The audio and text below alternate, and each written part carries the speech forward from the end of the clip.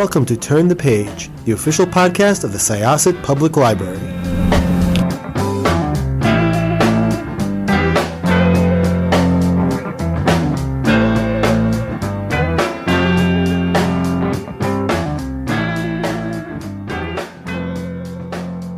Hi everyone, this is Jen. I am your host today for Turn the Page. Welcome. And I am here with the author of an absolutely beautiful and thoughtful and riveting story. And I am so excited to talk about it and to learn more. So let's get right into it. Could I ask you to introduce yourself and your book, please? Sure. Thank you so much, Jen, for inviting me for this interview at your podcast. It's a pleasure to be here. My name is Mojgan Ghazirad, and I am the author of the novel The House on Sun Street. So I'm happy to be here. Thank you so much for joining us and for sharing this beautiful book with me. I finished it last week and it's really stayed with me. And I found myself thinking about it a lot. And, those are the ones for which it is the easiest to write interview questions because I'm just writing them the entire time. So thank you for that too. You're welcome. Thank you for reading. Oh, you're very welcome. Could you tell our listeners a little bit about the journey to this book? Sure. Yeah. So, as you see, the story of this book is based on my own life experience back at the time of the Iranian Revolution in 1979. So I started writing these stories or memories that I had. But then as I was writing the events and things that were happening to my life, I felt like I would like to present it like a novel. And what happened is that as I was writing, Moji, the character in my story, uh, grow up and developed and formed in a way that a character develops in a work of fiction. So as the story goes on, Moji does have her own life and grows and comes of age in this book, which necessarily what happens to her, especially in her teenage years, not that has happened to me. But regardless, I think that this is a good book, especially for young adults and adults as well, and that tells the story of how young girls are growing or have problems with their growing up in a theocratic country, which is more have a paternalistic view of everything, and also the authoritarian regime that wants to dictate everything, especially to women, and regarding how they need to present in the society, how they need to act in society, and even how they should think in society. And that's how it's the difficult situation for a young girl who is enthusiastic and smart and wants to know the world and wants to grow based on her own identity. Yeah, it's a really fascinating story. And I think the balance between her internal world and what is happening to her as she grows up and the external world and all of the events and the instability and the oppression that's going on around her um, interact in very dramatic and interesting ways. And another thing, if we could start with, I love stories in which stories are important, and stories do play a really big role in this book. Could you talk a little bit about the role played by the Arabian Night stories? Because I think they function thematically and sort of like a survival strategy for Moji. Could you talk about that? Sure.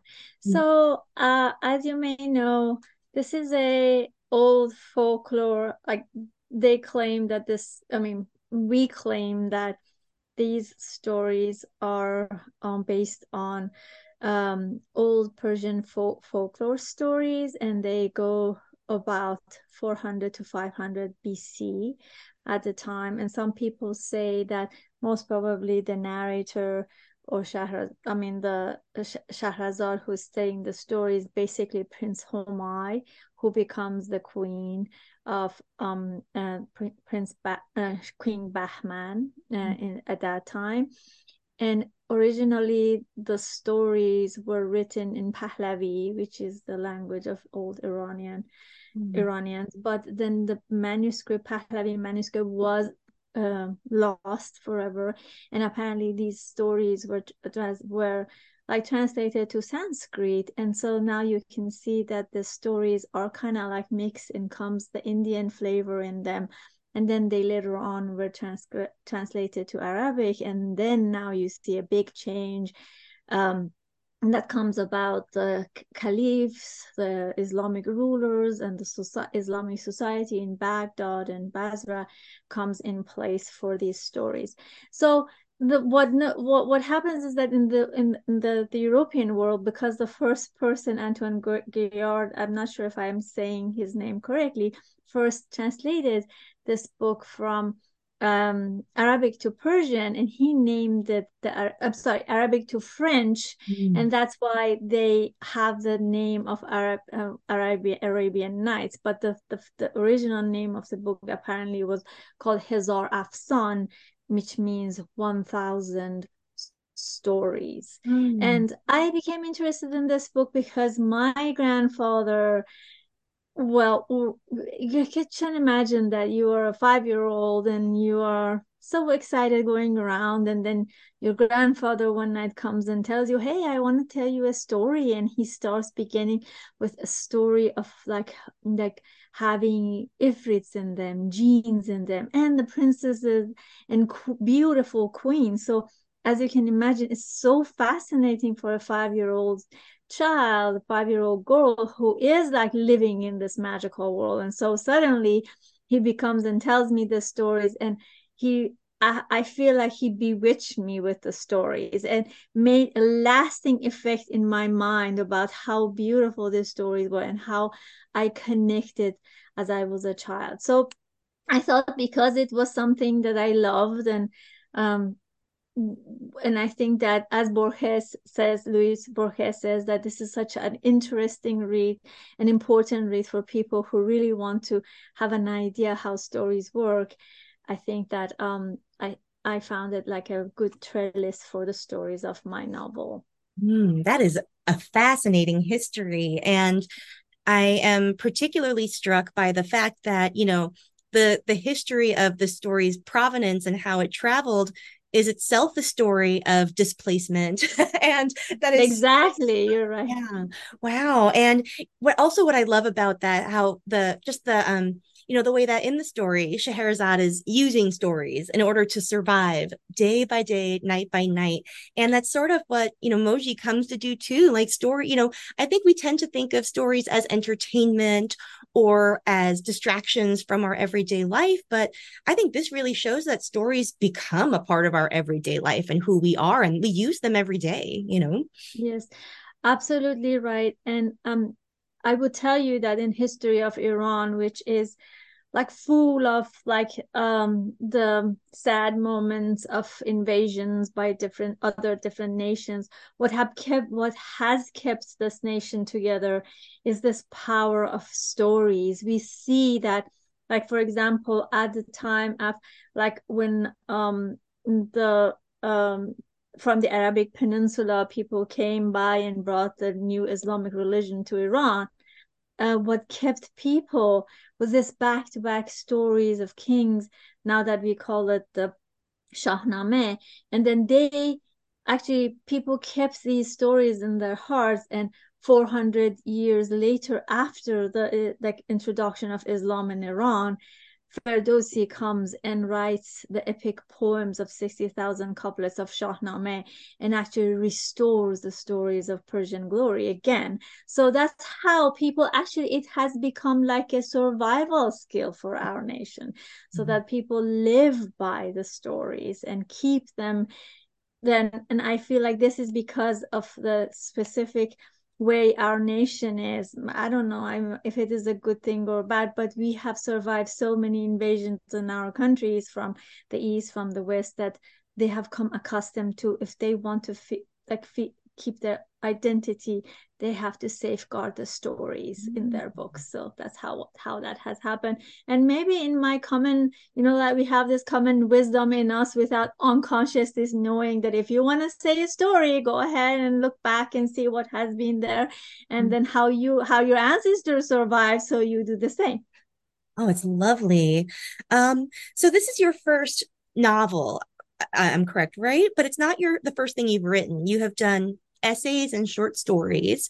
And I'm wondering, what new challenges did you encounter in writing something full length? And maybe what new strategies you developed? Was a novel a big change for you after short writing? Okay. Well, I don't think the challenge was writing a book length of fiction. It was not writing a novel that was a challenge. But what was challenging for me was writing in my second language, or writing in English, because I was originally writing my short stories in Farsi. And I have actually written 3 collection of short stories that are published in Farsi outside the United States. The first one in Iran, and the second and third in Europe. So for me, the challenge was to write in English. And I wanted to do this because I felt that this was something that I could do instead of writing this novel in Farsi and wanting somebody else to translate it. I felt like it was a challenge, but I thought that I thought that I can do it, and I was. So, and then I at the same time started like doing a low residency MFA. And so I decided to write this novel at that time and work on this. And that really helped, because I did go to a lot of peer review workshops, and people really had criticism about the story. And the story developed as I was doing my MFA. And so obviously I had to do a lot of revisions after this came out as the manuscript for my MFA, as any book that comes out from an MFA, I guess. But regardless, I think that this was the challenge for me, to write in another language, which I will say, I mean, not that I didn't have exposure to English. Obviously, I lived in the United States before when I was a child, but to be able to write a novel in another language was something that I think that was the thing that I did, and I'm happy and proud that I was able to do it. Wow. Yeah, that is really amazing. And that is quite a new challenge, to write something full length and to write in a language in which you've never written before. Because I imagine that, yeah, speaking and writing are almost entirely different mental, cognitive processes in a way. And speaking of which, something that I'm very interested in is the ways in which this novel is, a little bit autobiographical, but also a little bit fictionalized, and that you have for part of the story a young protagonist. And I'm wondering, especially when you're writing about growing up during a historical event that is very well documented and that was very charged and emotionally charged for a lot of people. How do you get yourself back into the mindset of the child who doesn't know what's going to happen? Because as adults, we have the benefit of hindsight and we know how things turned out. But did you find yourself having to get back into that perspective of being in the middle of events when you don't know what's going to happen? Well, yes, as you're saying, this was another challenge, because obviously the history of the Iranian Revolution at 1979 and the events that happened afterward is something that is well documented, and so many people in the world know about it and have done scholarly work about it. And yes, this was the historical background of my story, of my novel. But what it was important for me, which I tried to do in this book, is that to see what was the emotional challenge or world of a young girl growing in this historical background, in this like a backdrop of violence and backdrop of changes, and that it's too fast and too overwhelming even for adult people at that time. So I always went back and thought about, specifically when I was writing the chapters, that so how was Moji thinking at this point when these things were happening for her?